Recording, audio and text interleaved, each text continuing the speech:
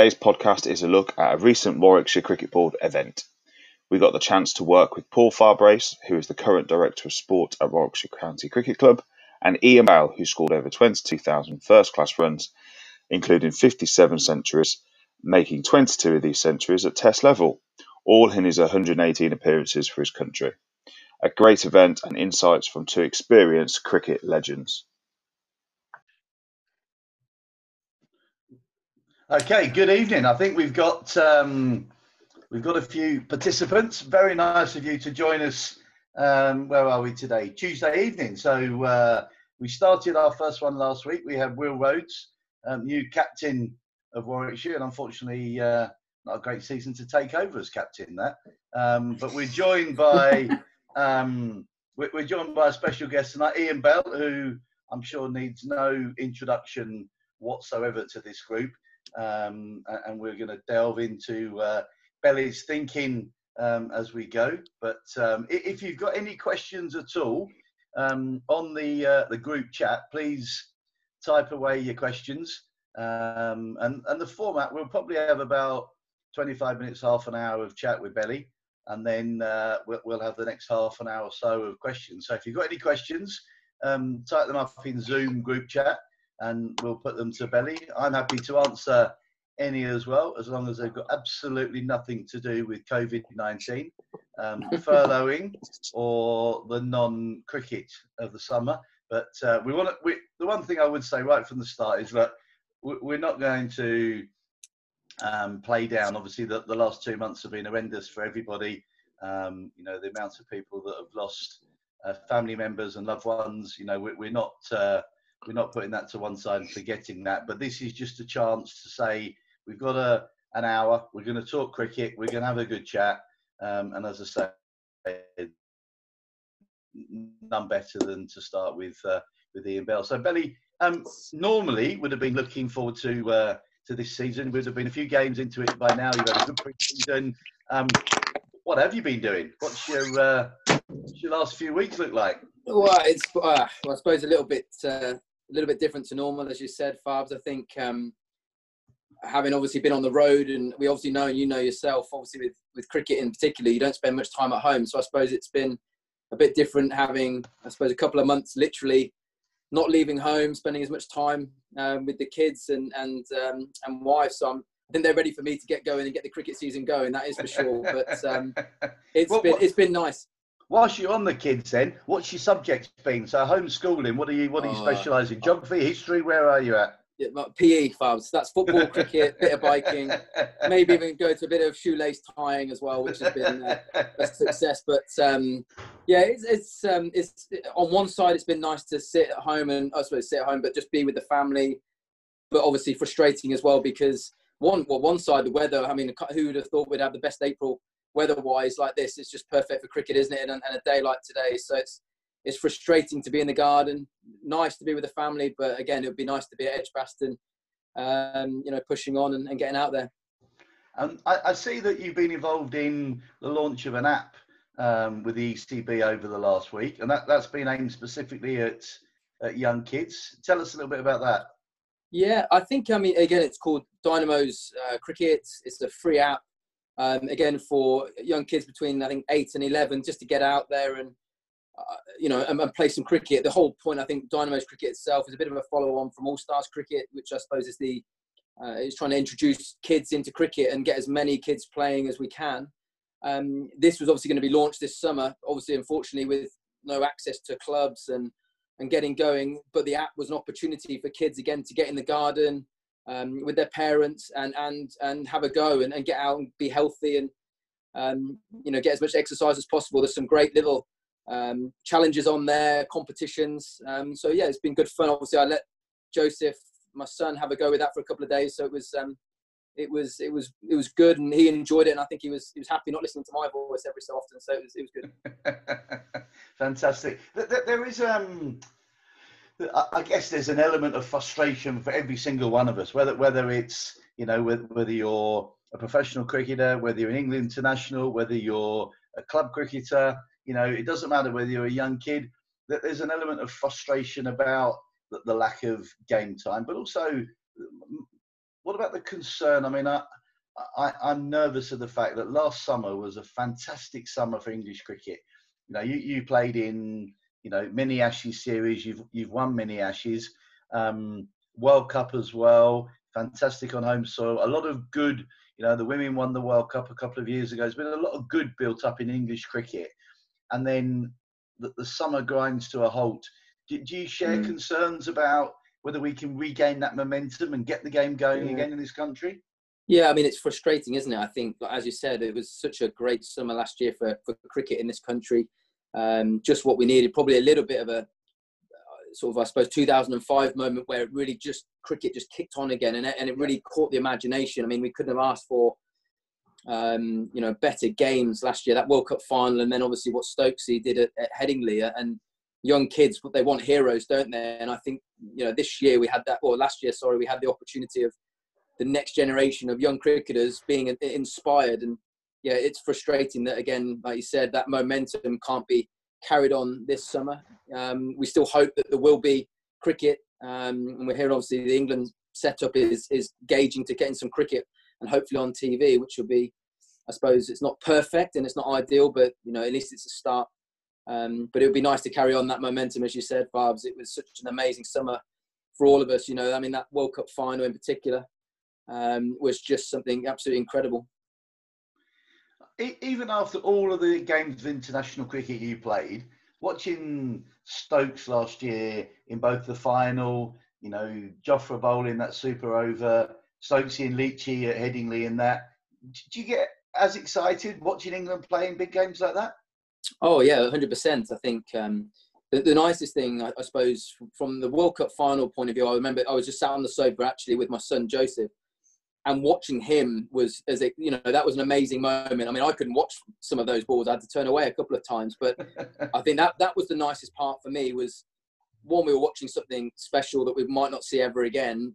But watching my son really, probably not for the first time, he's obviously liked sport, but this was really going to another level where, again, after that happened and finished, he wanted to get in the garden and play cricket. So it had a bit, I suppose, watching those had a sort of two sides. Very proud to watch, you know, having, you know, as you have as well, Farbs, you know, playing with Stokesy when he was younger, and some of these guys, watching them come through and then achieve that was absolutely incredible. So yeah, it was amazing to watch. I mean, again, sometimes those situations, I think they're worse watching than actually being part of them or being in the middle. So it was, I felt nervous, there's no doubt watching it, but yeah, incredible for the sport. And you know, those two games, the Headingley game and the World Cup final, were just incredible. Let's take you back to Stokesy then. I mean, you know, you saw Stokes come in and play as a raw youngster, very raw, obviously skillful, obviously talented. The Ben Stokes that you first saw playing the game, could you see him at that stage being the player and having the impact he's having on games now? Yeah, I think so. I mean, not to, you know, without, you know, he obviously has gone to another level now without a shadow of a doubt. But I think one thing that really stuck in, I mean, again, he came on the Australian tour in 2013. We'd obviously won in England.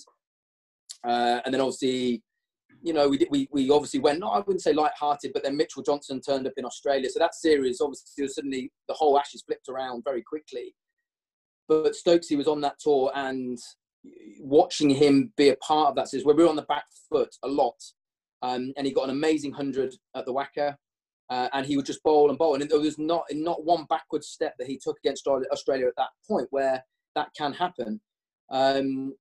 And you just looked at there and you just thought, this guy, not just on talent alone, but in terms of attitude, you know, not taking a backward step to Australia at all, willingness to bowl all day in any conditions. Even on that tour, I don't know if you knew that from Farbs, he had major problems with his boots. So he'd gone to New Balance, and his feet were bleeding, and he was bowling, and he was so hot, he just kept going and going and going. And they were redoing his boots, sending him new ones, changing them up, and they couldn't figure out the problem until they figured out he was wearing a US size, not a UK size. So he's probably not the brightest tool. but he was like, what you knew about him was that when you wanted to go and it was going to get tight, like we've seen in these, you want him in the middle. He wouldn't take a backward step. I know you spoke about that, how Trevor sees him as as a character. And when you're in pressure situations, he wants to be in the middle. And I think you could see that stood out clearly in his first tour, even though we lost 5-0. He was out there reveling in the challenge against Australia. And it's no surprise that he's gone on and, like I said, achieves what he does. And you can't imagine this England side now without him. The balance of it and where it goes, whether he becomes more of a batter as time goes on and the bowling takes a more of a backward step. But yeah, you can't, I think his improvement and ability to win games of cricket with bat, ball, field is incredible.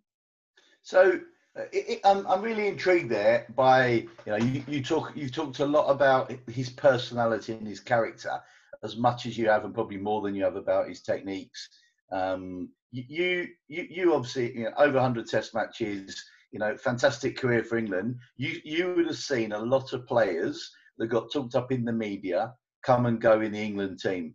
And, in terms of the reason, without necessarily naming names, the reason that some are able to transfer their skills into international cricket and those that are not, is it down to technique? Is it down to character? Is it a bit of both? What's the defining factor to allow you to have that success? I would say a little bit of both. I would say more character. I think the things that really strike out to me that I think when you get in that England environment, obviously you're gonna go in and out of form, and you're not always going to score runs, or you're always going to take wickets. The thing that strikes me, and I remember Joe Root coming into that side, and I think he had a willingness as well to go above and beyond. Anything for the team, I'll do that. And I think they're the guys, Stokes, Root, these guys who come in, and it's not just about me. It's about how am I going to help everyone else around me. I think that to me, in that environment, when you do have a bad run, that looks after you as well, because when Root, you do short leg, you do silly point, I'll get the jumpers, and I think those guys who come in with that attitude to, one, they enjoy the challenge, they enjoy the moment, the big occasion, but I think they really get behind the team, not just come in with quite an individual thing. Because I think, again, as we said, like when you stop scoring runs or you have a tough time, those little things around it actually probably give you a game or two more, when you're not playing well. And that's the ones that I suppose when I saw the younger this group now come in, the young ones who've gone on and been successful, they did that in abundance around the team. And so let's delve into the mindset of Ian Bell. You get into the England team, and I remember very much when you first came into prominence and you started playing England under-19s, 16 years of age, and people started talking about this bloke Bell is going to play for England, and play for many years. At what stage did you think, I've got a genuine chance of playing international cricket here? Probably at the end of that tour, going to New Zealand in the 19s. At 16, I felt that I scored 100 in my first game out there. And I remember that following winter was just after England had won the Under-19 World Cup. So that New Zealand team had just been in the final as well. And they still had a few players as well from that side who played in the World Cup. So I'd watched them on TV as well. So it was quite a big moment. But I think coming back from that tour, there was a little bit of media, but I felt that I had the ability to go on and play for England. And then I suppose the next bit is coming into county cricket, scoring your runs at a good volume, and then hopefully kicking on into England A and onwards. But I probably, any time I'd gone into any kind of England schools, whether it was under 14s at Esker, and then into the 19s program, I'd always scored runs. So I felt that I had the ability to go on and play for England, not in an arrogant way, but I did believe that I had the ability, and I know there was a bit talked about that. Whether that was more pressure than at that age, I don't know, but I certainly believed I could go on and play for England. And that's a really interesting point you made, because Trevor Bayliss used to talk a lot about the ability to be a prolific run scorer, and he was massive on the fact that people that knew how to score runs would be the people who can adapt their game to score runs at the next level. He was massive on that. He used to talk about, if you're prolific at any level, you have the ability to be prolific at the next level. And that's obviously something you concur with there. So you get into first-class cricket. That goes really well. You get selected to play for England. Talk us through your first couple of Test matches for England. What's that like when you go in the England dressing room and you've got a test match, and it feels different, and people tell you it's going to be different. Is it that different to first-class cricket? Well, the environment. I think the thing that is different is everything that comes with a test match. So the media coverage, obviously a full house. I think I was lucky in my debut in a way. I think obviously 2004 we won the championship. I was leading run scorer, I think, in the championship at that time. So I was in the best form I could be in, just about to get picked. I think Mark Butcher got injured at the Oval. England had won 6 out of 6 test matches that year. I think they beat New Zealand 2-0, and then they were beating West Indies, 4-0 as well. And going into the last test match of the summer, Steve Harmison was number 1 in the world.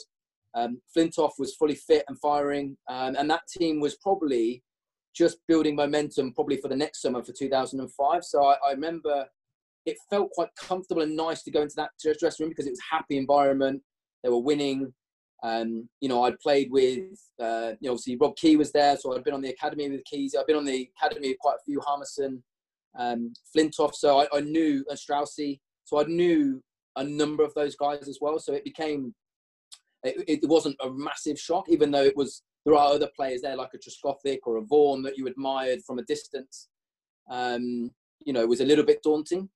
But again, I think I was lucky. As I said, I think that team was just at the absolute, was going in the right direction. And like I said, it was comfortable, and there was nothing, I didn't feel like there was any added pressure on me to go out and do what I needed to do. It ended up going nicely. I got 70 odd, on debut, and we won, I think, by an innings. But the one thing I always remember about that was Harmy, whether Harmy ever quite got back to his absolute best after that year. But from when he got what he did in Jamaica, that 7 for 13 or 7 for 14, and then watching him at that stage was quite incredible. I never quite. It's always difficult when you look back, but I never quite remember the amount of carry and bounce I've ever seen anyone get at that stage at the Oval.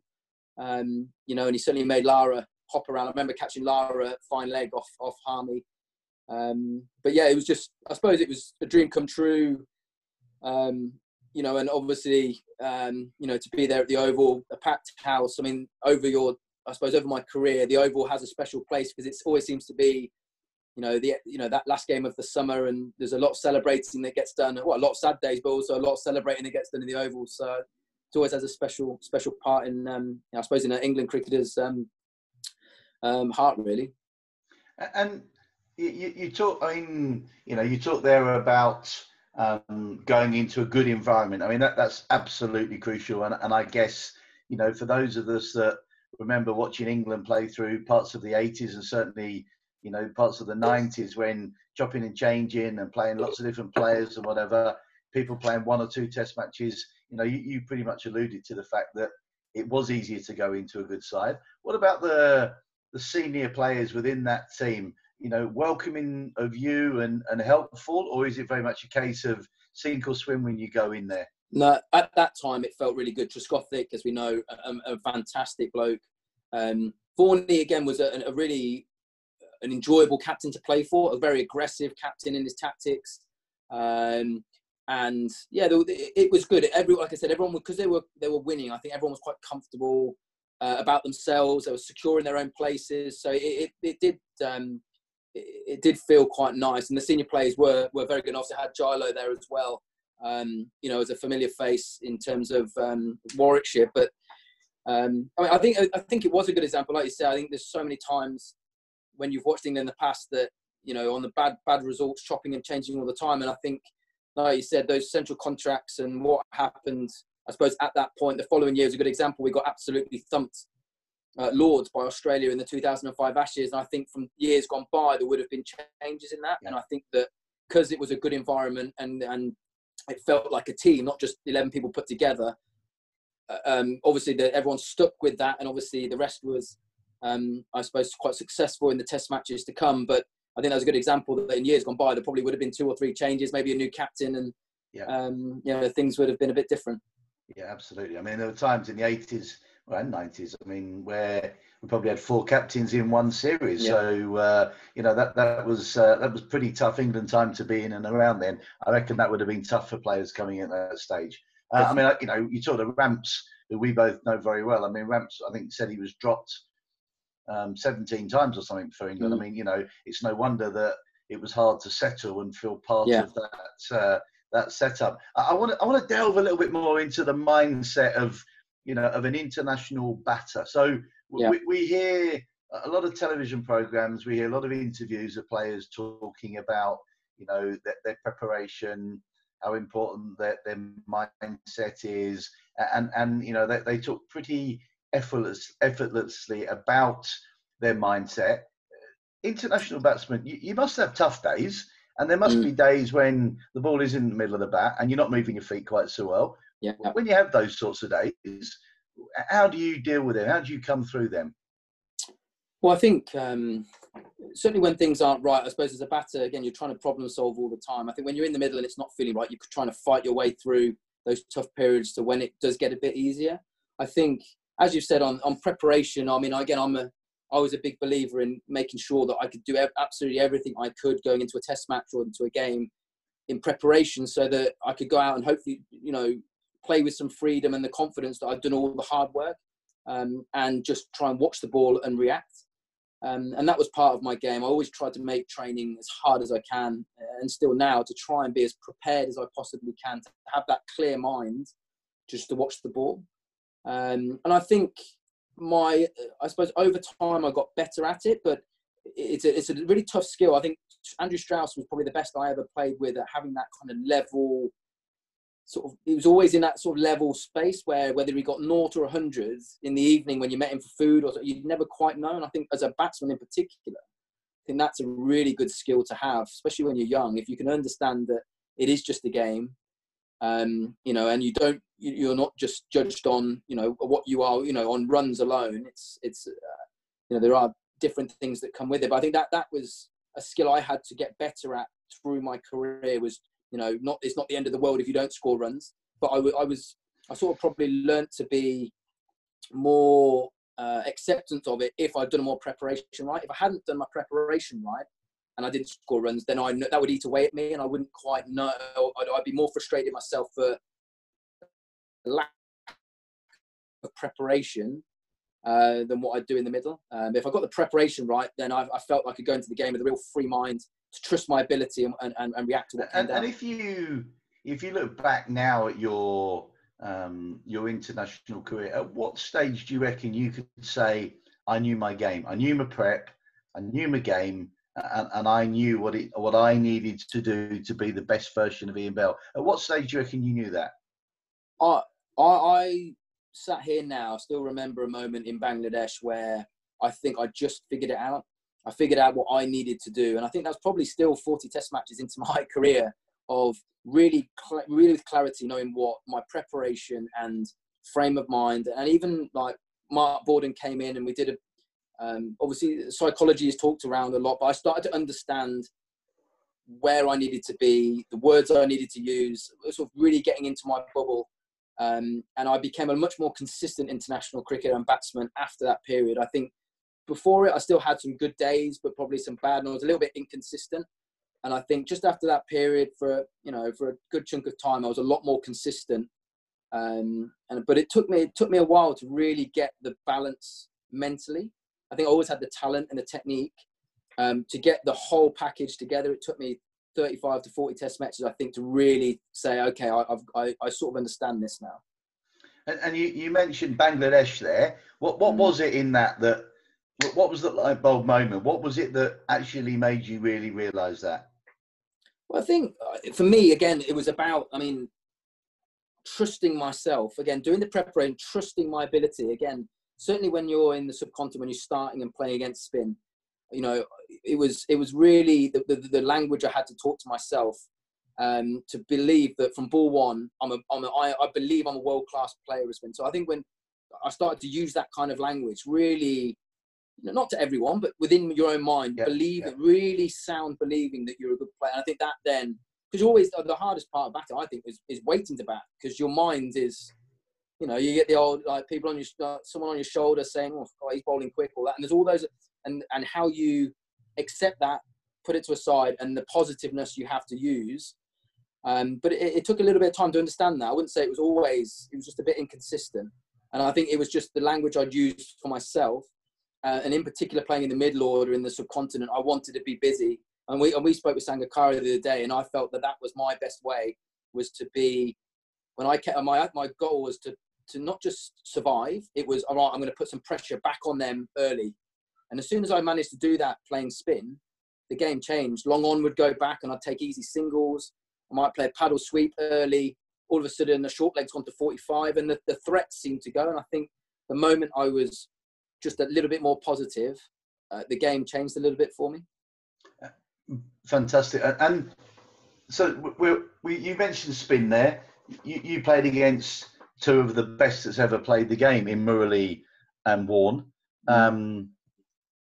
Both as good as one another, one better than the other. Who was the tougher challenge for you?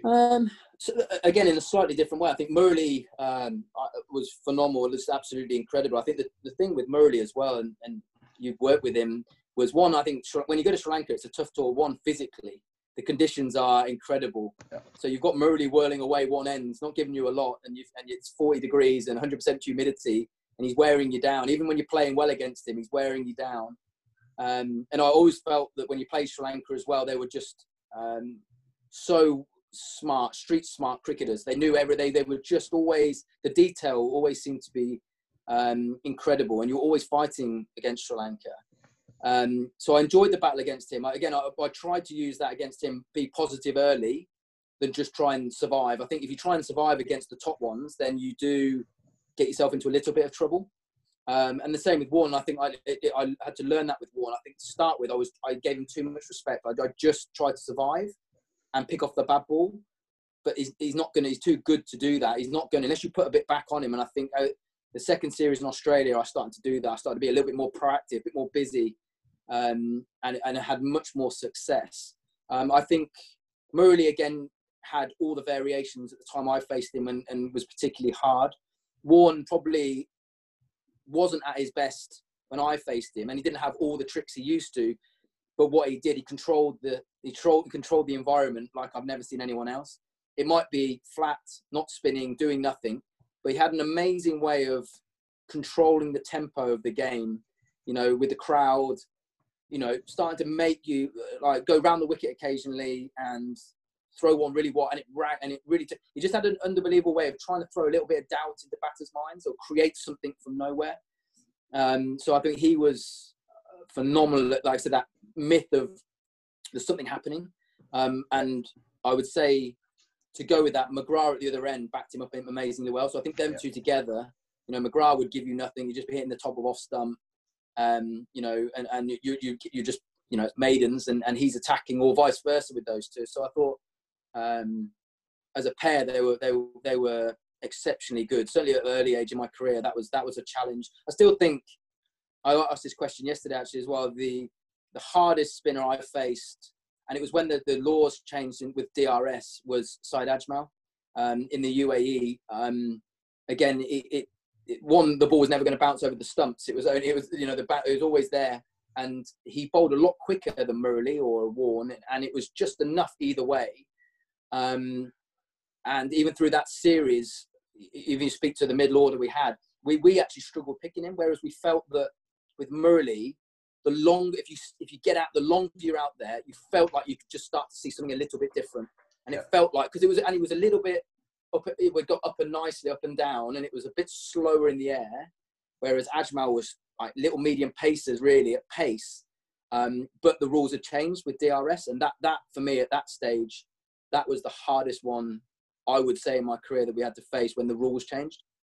So when the rules changed and kicking Murali away from outside off stump, or the same Syed Ajmal. I mean, I've told this story many times. We played the Asia Cup with Sri Lanka in 2014, and Sri Lanka had this reputation for being a fantastic team of playing spin. We were playing the final of the Asia Cup against Pakistan in Dhaka in Bangladesh, with Jayawardene and Sangakkara in that team, Dilshan, and our game plan was literally not to let Ajmal have a wicket.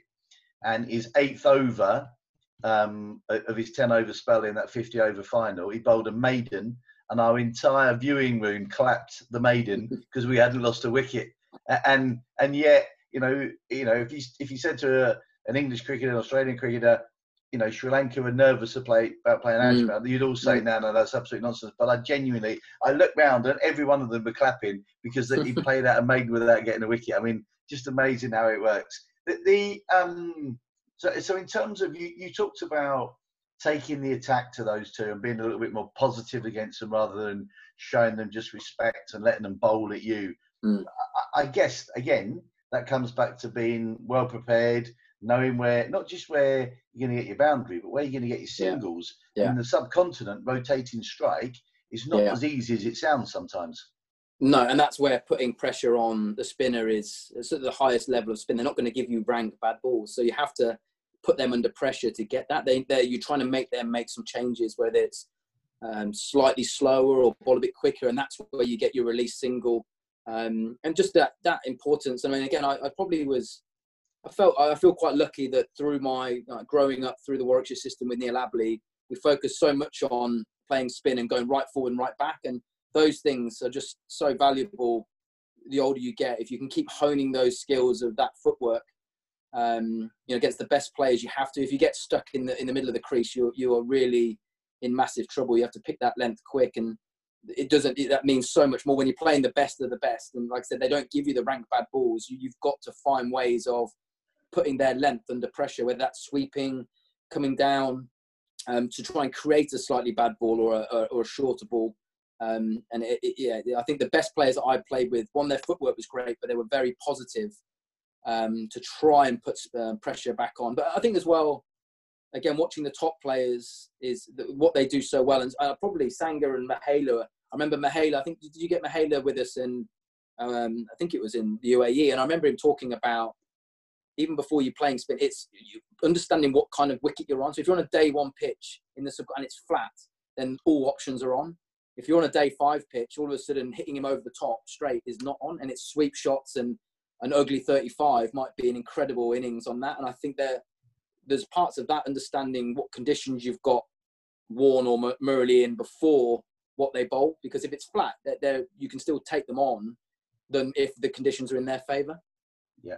That was I remember Mahela saying that in Dubai before that series against Pakistan, and it was quite an eye-opener for some of the younger England batsmen. He talked absolutely about play straight early on when the ball skids on those. I mean, you've already mentioned low pitches, but then once the ball starts to turn, you need to start to play squarer. So your V becomes square of the wicket rather than straight down the ground. And quite a few of the young England players, actually it was a bit of an eye-opener for them to hear him talking in that way. Yeah. So, look, I've had half an hour there of quizzing you, which, I mean, I could spend the next 3 hours talking to you about that, but I'm going to go into some of the questions. So Howard wants to know about Dynamo's cricket. Junior coach, interested to hear your views on chances of getting Dynamo's cricket back running any time in school soon. What are your thoughts? Is there a chance of that, do you reckon?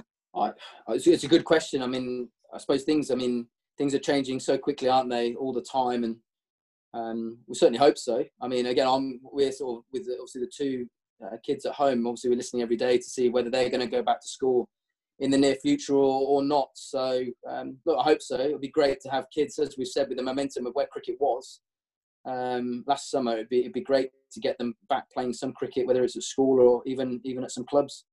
Fantastic. So Paul wants to know.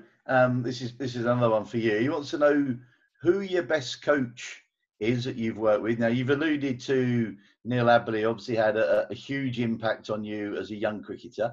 But just talk us through perhaps a couple of the different coaches that you've worked with, and what sort of things they've helped you with, and how perhaps coaching changed as you went through your career. So rather than having to get the basics and the groundwork, how perhaps coaches later in your career, people like Duncan Fletcher and others, the sorts of things you might have picked up from them? Yeah, I think, no, exactly. I think the best thing I had, I suppose, certainly from my early ages with Neil, we worked hard on the basics. So, and I suppose it was probably a little bit easier then because there was no T20 around.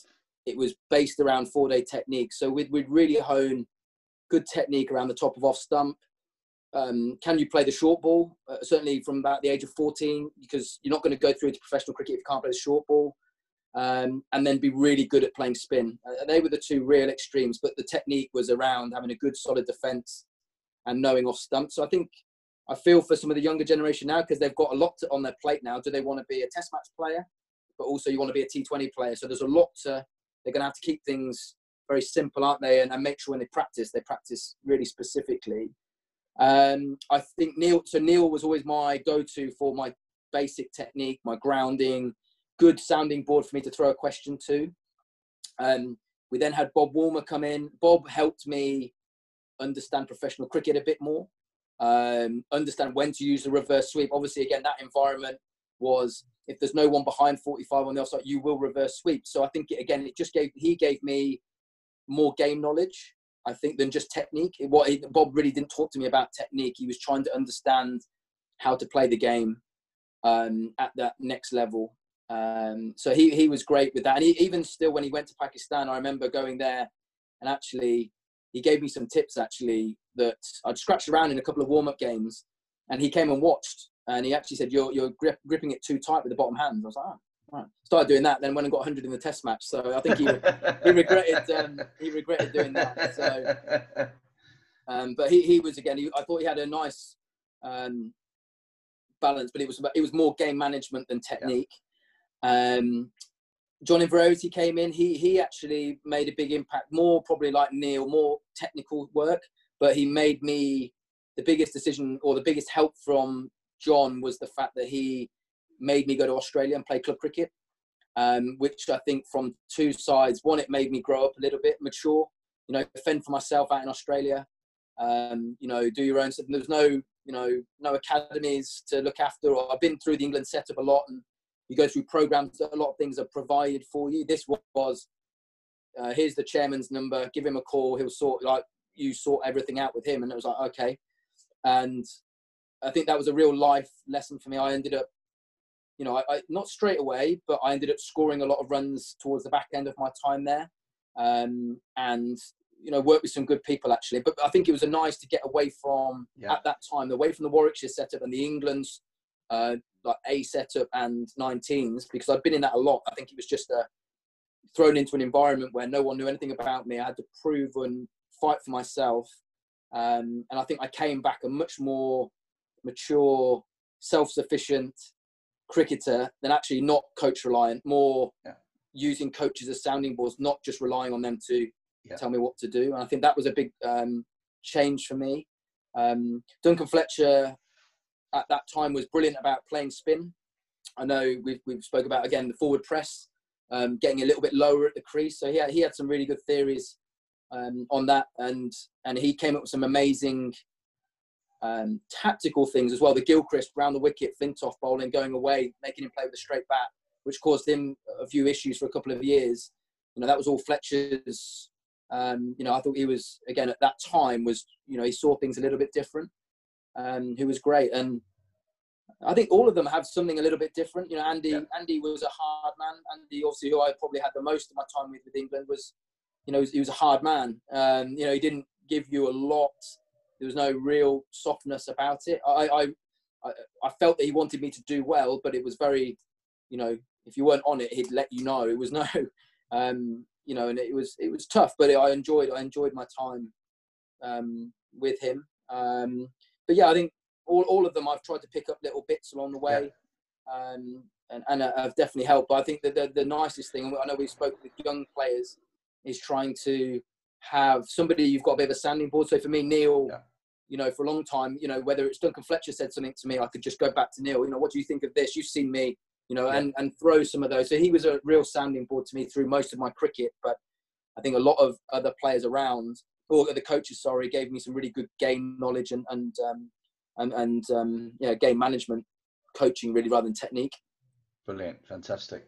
Now I'm going to just carry on with Paul's next part of his question. He had a good question about coaching there, and then he's asking about no balls. Now he's talking about no balls and saying, why do third umpires not call them? Now I'm going to take us back to the 2015 Ashes.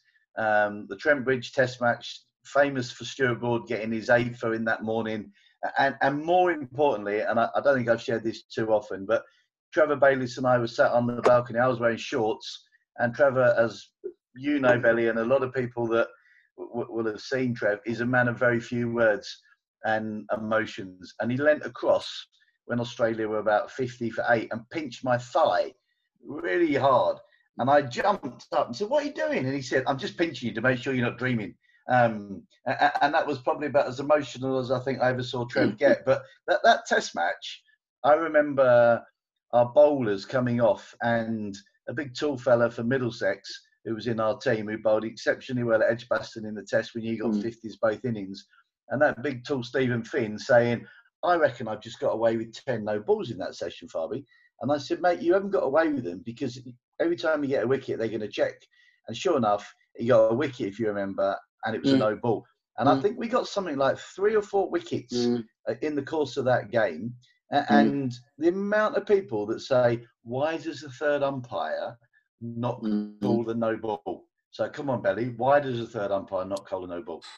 Well, I suppose it is a good question. I mean, I don't really know. I from a batting point of view, I think they should be checked. I mean, they are checked now all the time, are they? Is that at that point they probably weren't? They check on wickets, but the last Ashes series we followed with a one-day series against Australia, which we beat Australia 4-1. And the first Test match, the first one day, Mitchell Starc in Brisbane was bowling no balls, and I was watching on the monitor.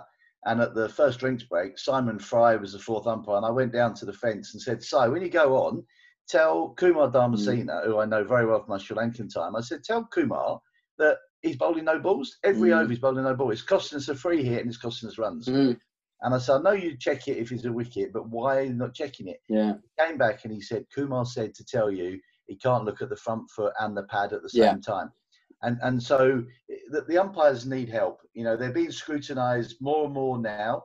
The amount of cameras, the amount of reviews, they can't, if they call a no ball, they can't then change their mind. So what they do is they don't call them, and then they hope that after a wicket's fallen, it's checked by the third umpire, and it gets sorted out. But as a batsman, you're out. You're walking off the ground, third umpire runs on, stops you, or the fourth umpire stops you. You stand on the boundary edge for what seems like ages. They check it, and you're still out, and you have to walk off. I mean, it's a nightmare situation, isn't it? It is, yeah. And I think you're right as well, because if they're not calling them for bowlers, then the rhythm, if they're calling them bowlers, then their rhythm isn't going to be as good, is it? They're always a little bit worried about the front foot as well. So I think there's a part they should be getting called. And I agree with you as well. It's sorted out, and the umpires get their percentage, don't they, of how much they get wrong and right, don't they? So if they don't call it, technically they haven't got anything wrong, have they? So Absolutely, they all want to live in that high bracket of percentage. So if they don't look at that but get the LBs right, then their marks are always higher, which I agree, they need to have some help with the front foot.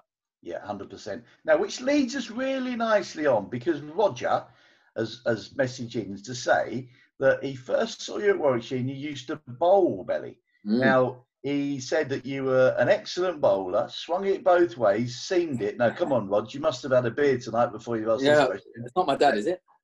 Why did you give bowling up, Belly? I mean, just think, you could have played 200 Test matches rather than just 100. You could have been, Ian Botham, Freddie Flintoff. I don't think it was because I necessarily gave it up. I mean, obviously, before I started playing for England, I was used quite a lot in the side. So me and Trotty would always bowl a couple.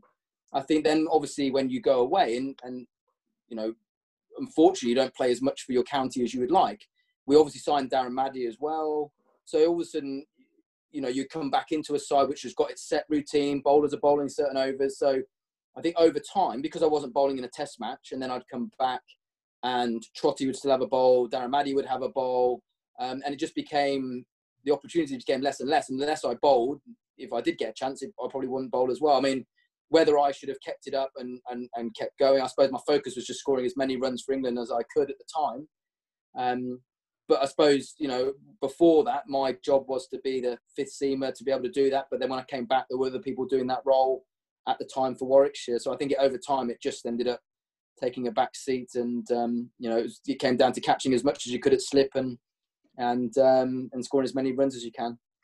So there you go, Roger. The actual answer he was trying to tell you there is, it was much better standing at slip and catching them, having a bit of a rest, and It was saving all better his on there. energy to score as many runs as he could. That's what he was really trying to tell us Yeah, then. something like that. What I've asked Matt as well, because I keep seeing on social media the wicket of the day, and I have said I did get a couple, and I haven't seen it yet. So I'm expecting wicket of the day at some point to flick on and see a wicket from myself. Well, if we had another couple of hours, we'd go through your wickets, but we're going to move on. We wouldn't need that long. We wouldn't need that. There's a question on here from Annabelle asking about your top coaching moments when you were a youngster. Now, you've touched on, obviously, how important Neil Aberley was in getting the basics right. And the other part of the question was who influenced you the most when you started playing cricket? So you've obviously talked about Neil there. What got you into cricket in the first place? I mean, was it like Joseph watching on the sofa and I want to play that game? Yeah, I mean, we obviously had a very, I suppose, quite a sporty family. So it was either football, cricket, rugby constantly. And obviously with a younger brother, we were always in the garden scrapping and whatever sport was on before cricket really took its path. I suppose, to be honest with you, I remember quite simply, I mean, I grew up in the 90s. Warwickshire were the best team in the country. And I remember getting tickets. I didn't know we were going to go. And my dad got tickets for myself, my granddad, family to go to the Lord's final. And obviously we watched Warwickshire beat Sussex. Asif didn't score 100, ran on the outfield, with all the Warwickshire fans. And from that day, I just wanted to play cricket. And I think that was pure and simple. I suppose the moment that it wasn't football, rugby or anything like that. It was, I just wanted to play cricket. And I think that was, I couldn't have grown up. You couldn't grow up in a better era if you wanted to be a Warwickshire cricketer than at that point. And I think going on with that, I think I was lucky. I played at Coventry and North Warwick, and they just put me in the first team and they let me play. And I think, again, I look back, they didn't have to. And I grew a lot, actually, not from coming out of youth cricket at around 14, playing against men. My growth in my game went like that when I went back into then junior cricket. And I think, again, I look at the people there, Dave Robinson, people that gave me the opportunity, whether I scored runs or I didn't, or I batted for 30 overs and got 10, they just saw something in me and they allowed me to go and bat, and play in the Birmingham League, Premier League, which, again, without that opportunity and those people around me, I wouldn't have been able to, I suppose, go on as quick as I did. Brilliant. Well, that leads us really nicely into Scott Thompson's question. Now, Scott said you played in the Birmingham League last year. Not for long. Well, I was going to say, albeit briefly, but we won't spend too much time dwelling on that ball. But the question is quite intriguing, actually. How do we take players at these levels into playing Test cricket and not just becoming one-day warriors?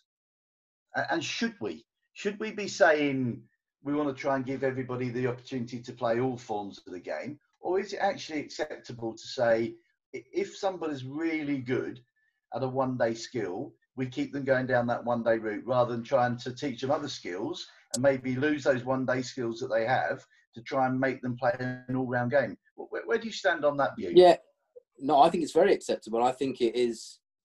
I think if you ask any player, a top player or good player, they want to play 4-day cricket or they want to play Test match cricket. That's you see that. Yeah. But I do see it very viable now that you're going to have players who are going to be 2020 players, or they're going to be white ball cricketers, and may not necessarily go down the 4-day route. I do think that's the case, but I would say majority of players, if you were to ask them, they want to be good red ball cricketers as well. I think that's where it's a big challenge, isn't it? And I think even that's what I enjoyed listening to some of the Joss Butler interviews. He doesn't have to play Test cricket. He can go and earn a lot of money playing the IPL, and all the franchises would have him. But there's something there that he recognises he wants to play. He has to play, or he wants to play Test match cricket, which I think is a great message to all the next generation below him. That one of our best white ball, certainly T20 cricketers, still has a drive to test himself in Test match cricket, which you'd ideally like that's the case, and in the future that's still the case. But I do believe I don't have a problem with people that want to go the 2020 route if their game suits that. As I said, I think the next, or certainly the younger guys, it's not easy. Like I said, you've got to get your practice right, but you have to know that, okay, this net is a red ball net, and I'm going to be disciplined. I'm going to leave the ball. I'm going to get my mind, but then I've got to have a T20 net, which is very, very different. And the technique might be a bit different. You might be a bit wider in your stance. You might not be triggering back and across. You have your options, and the technique might be slightly different. So I think it's definitely fine for me that if people want to go that route, but I still believe that most people, if you ask them, they'll still want to dominate in red ball cricket as well as T20 cricket. Yeah, and you've alluded to all the way through this, and I certainly concur with you in that all the best players, even in white ball cricket, the best players in the world have still got the basics of their game right. You know, and that for me is, you know, the absolute key. So for coaches working with young players, get the basics right, get the balance of batting right. The ability to judge length comes from having your eyes level, your head still. You know, even Jayar Sariri, who people look at and say, you know, very unconventional, but his key was making sure that his eyes stayed level and his head was still. As soon as his bat got a bit far away from him, tap in, and he started to fall over a little bit, he became vulnerable. Once he stood himself up and leveled his shoulders and hips up, he can play anything, red or white ball. So the fundamentals are still key, though, aren't they? Yeah, absolutely. I was actually quite surprised, Farbs, as well. This winter going with the 19s, I expected to go into that environment and see just 16 kids who want to play T20 cricket. But when I spoke to the batters in particular, a lot of them are like, no, I want to play Test cricket.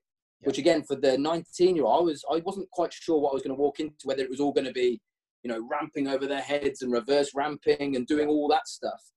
But I would say, well, 90% of that group all want to go and play Test cricket for England. I mean, they're not all going to, but again, it still sees that 19 group now see Test cricket as the pinnacle, which is nice to, you know, it's nice to hear. Fantastic. We've got a bit of comedy now because Neil wants to know about your footballing days, and he's saying that you used to play for Coventry, but what made you choose between cricket and not football? Well, I having seen you play in the warm-ups in the morning, lack of pace, lack of vision, lack of passing. Other than that, you weren't a bad player. So I obviously carried a drink. I probably could carry the drinks quite well. Yeah, I didn't put in a shift too much for Coventry, that is for sure. Especially as a Villa fan. I don't even know how it really happened, to be honest with you. But I used it, to be honest with you, I used it in the winter as just fitness, really. I enjoyed football and it was good, but going to the training, doing all the stuff was good for my cricket as well. And that would be I still say to young kids now, like, play as much sport and different as you can. You'll find your way. Yeah. And obviously at some point, if you become a pro or you're getting, then you'll have to cut back. But I still think when you're playing the variety of sports you can, it helps, doesn't it? I think the hand-eye coordination and everything you do, it helps. It certainly helped my cricket down the line. Yeah, certainly. I mean, we both know the bloke who's currently chairman of the England selectors, who, you know, very good technical batter, but wasn't the greatest fielder. Neil's appreciated that. He's put his thumbs up. Good, Neil. I'm glad you enjoyed that. But yeah, we know the current chairman of England selectors, who technically a very good batter, not the greatest fielder, and a great example to all kids that the more other sports you can play, and as you say, balance, coordination, space, it definitely helps in terms of. I mean, you've only got to look at Stokes and Butler. Yeah. You know, Butler can do everything. I mean, ridiculous whatever he can do, but it's no surprise that gameplay that he then takes into the game and the awareness is absolutely key. And I think that's 100%. Where players like you have done that exactly the same. Howard's asking, and I think we've probably got this, what's your favourite form of the game to play?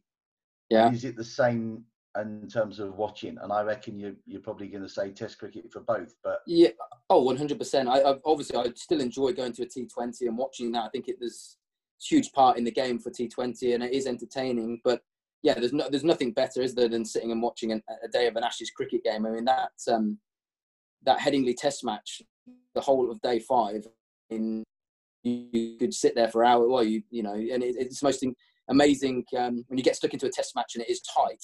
There's nothing better, really. And even from I think, you know, I suppose, you know, I never had the opportunity to win a World Cup, or certainly weren't at that level. But you know, I think I always felt that if you won a Test match after over 5 days, you know, when you sat there with your mates after it, I mean, it's the most satisfying. It was always my most satisfying format of the game to win, because it could take so long. You could go down to the last hour on day 5 against some really good players, and they were the most satisfying for me. Fantastic.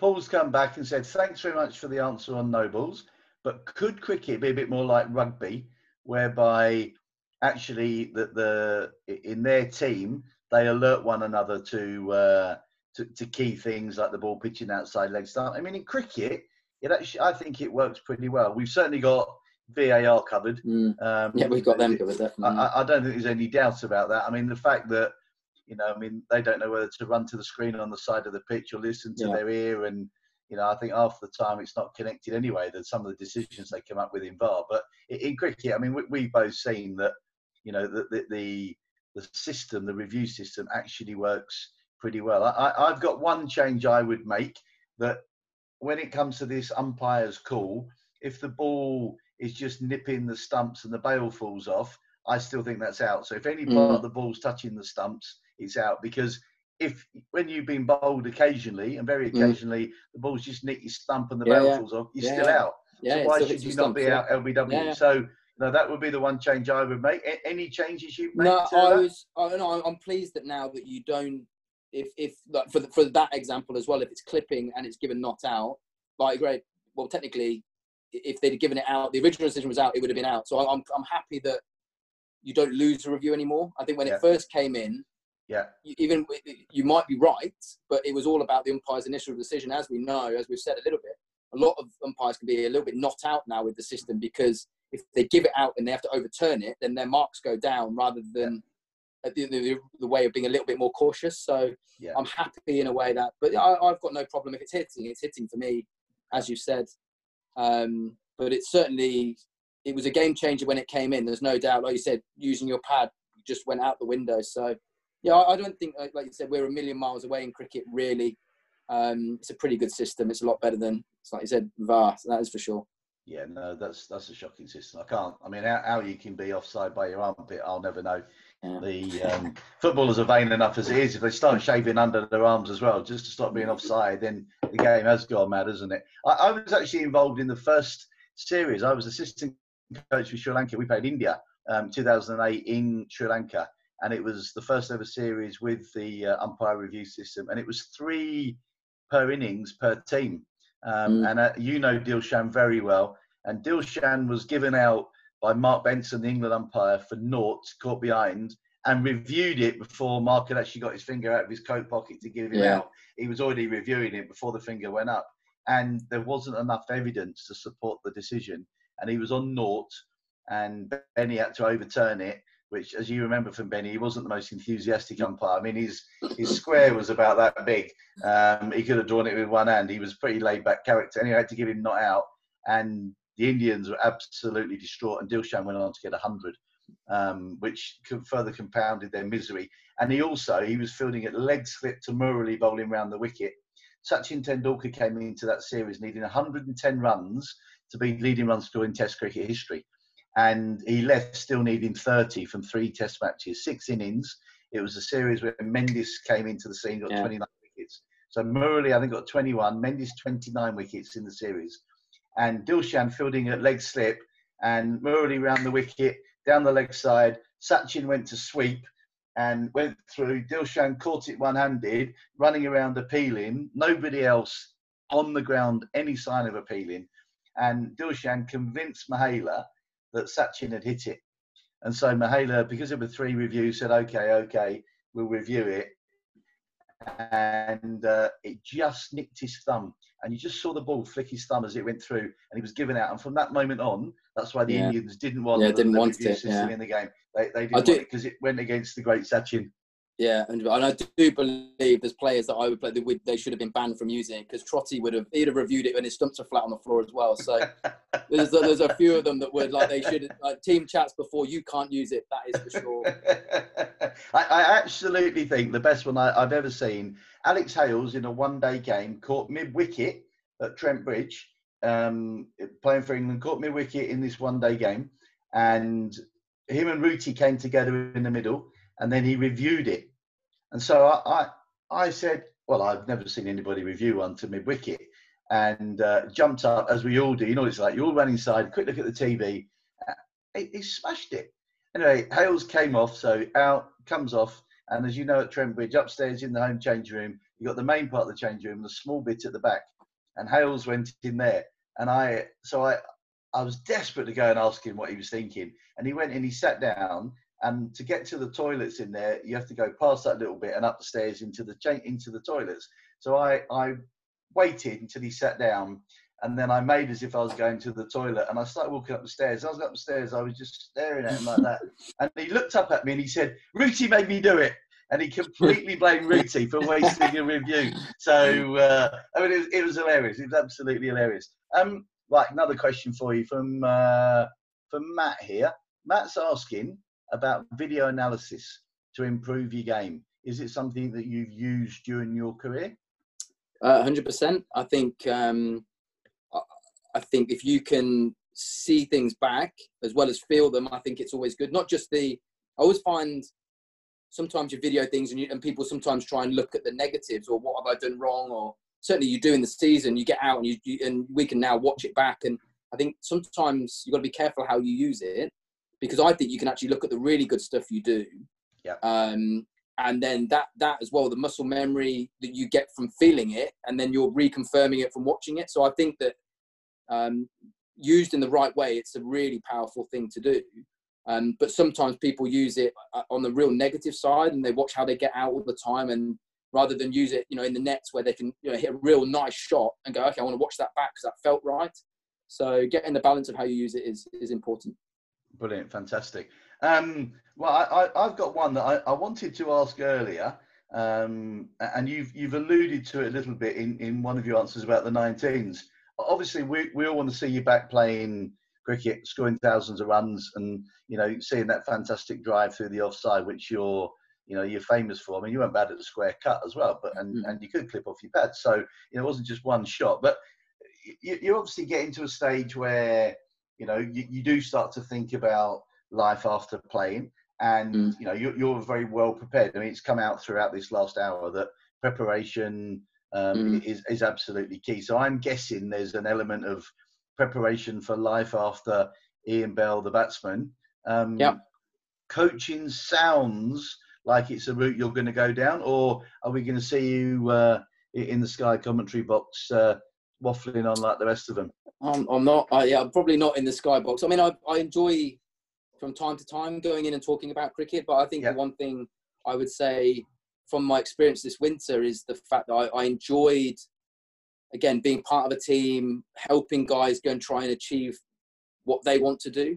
So I really enjoyed that feeling of, like I said, going out and doing that. So I think I didn't really, when you do commentating, it's good and you talk about the game, it's great, but you're not really attached to the game. And I still felt, with coaching, you had that great opportunity to, like I said, you're helping other people go out and try and score runs. So for me, the feeling when Dan Mousley got the 100 at the end of our World Cup, it meant a lot. I mean, watching him, do it was great, but all the work that we'd put in and the conversations was satisfying. So I really enjoyed I enjoyed everything about it. So I think, for me, that's the route I'd like to go down when I finished.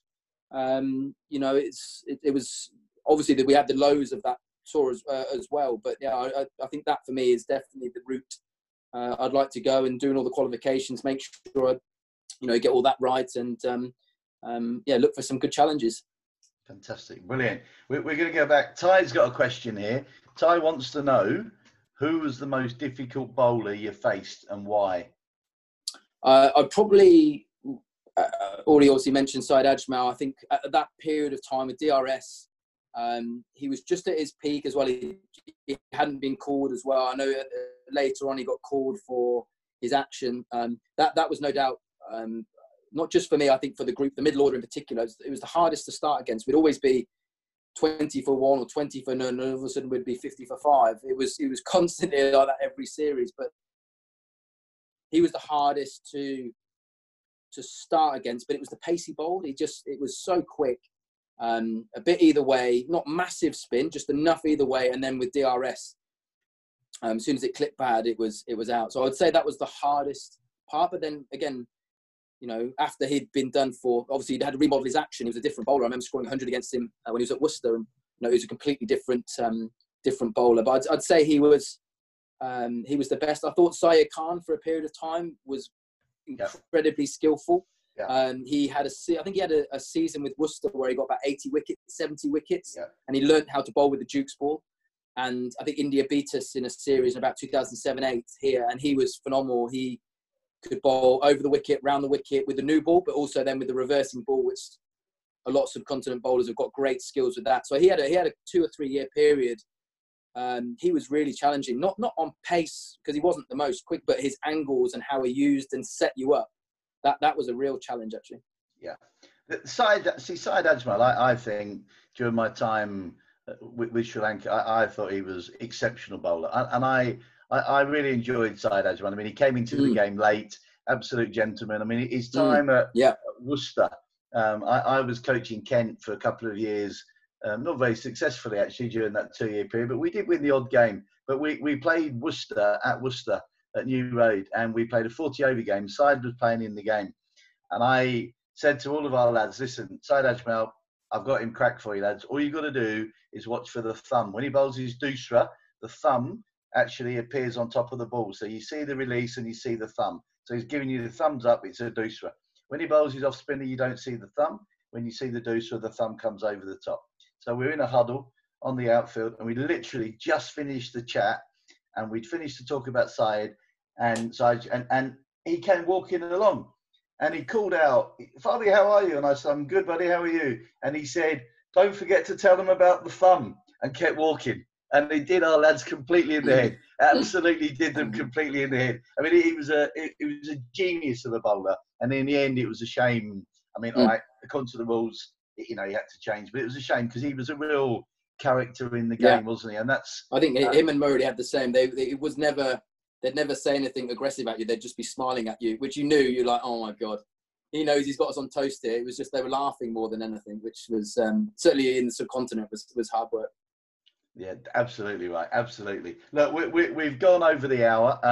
There's no more questions dropping. I mean, I've got pages here. I mean, I'd love to ask you more and more about your time in the England setup. But look, I think you've given us a really good insight into the inner thinking of a high-quality international batsman. You don't play 100 Test matches and score the amount of runs that you played without being top quality. But I think we've all taken away tonight that it's as much about the mental makeup of anybody to succeed at the highest level for that length of time. The mental makeup is absolutely key. And you're right. I mean, just to share with the group, we had a group conversation with our squad the other day with Kumar Sangakkara, who you played with and against a lot, and he was someone that talked about exactly the same things. And if we put Sangha on with you both would be talking about so many similarities and so many things. But for me, the key is mentally, can you cope with everything that goes with international cricket?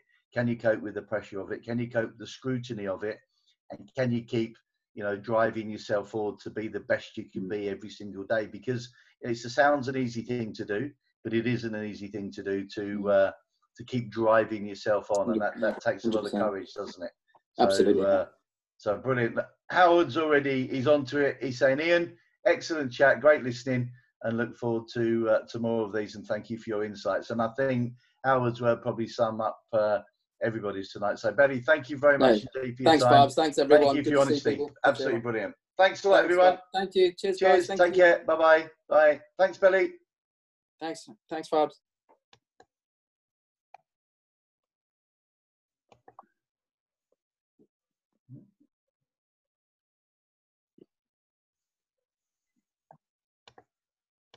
Cheers, guys.